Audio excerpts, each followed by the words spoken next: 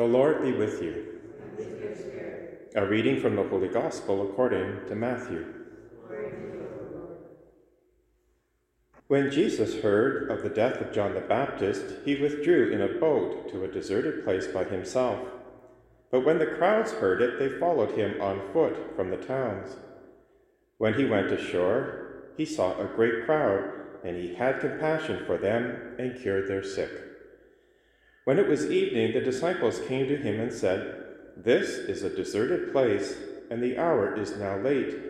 Send the crowds away, so that they may go into the villages and buy food for themselves." Jesus said to them, "They need not go away.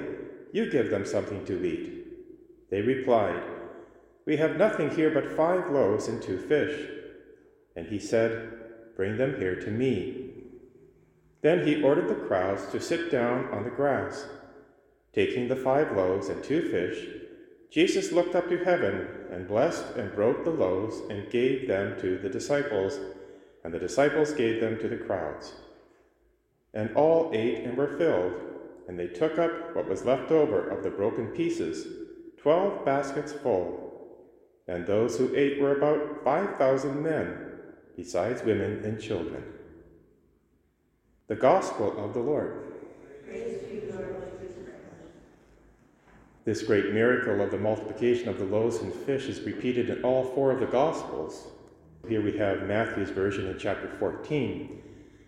This miracle continues a long line of miracles of God in the Old Testament, where God provided nourishment for his people.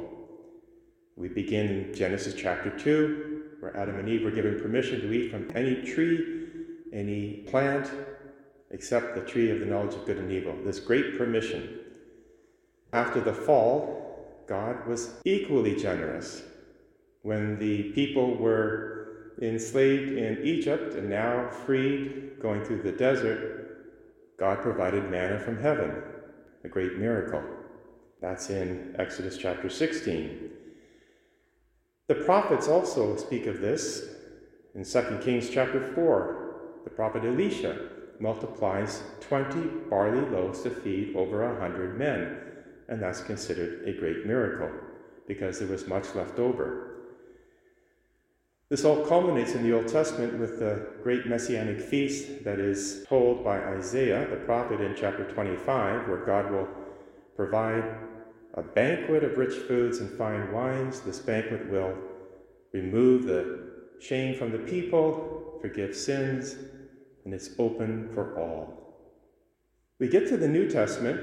Jesus' first miracle is a continuation of this line of providing for God's people. It's at a wedding banquet at Cana, and we know Jesus changes water into wine, the finest wines, 180 gallons of that wine.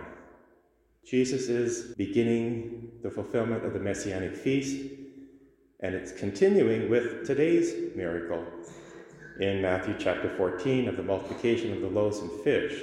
It's all ordered toward the fulfillment of that Messianic feast prophecy at the Last Supper.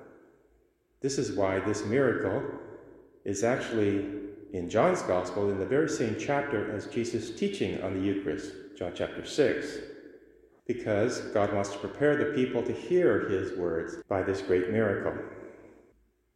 This Last Supper uses the same words as today's miracle. When Jesus multiplies the loaves and the fish, it says, he blessed and broke the loaves and gave them to the disciples. At the Last Supper, it says Jesus took, blessed, broke, and gave this new bread and new wine, his body and blood, to his first bishops and told them to do this in memory of me. And now at every Mass, as we will hear in the Eucharistic prayer, the same words are used, because every Catholic sacrifice of the Mass is the fulfillment of all these previous miracles.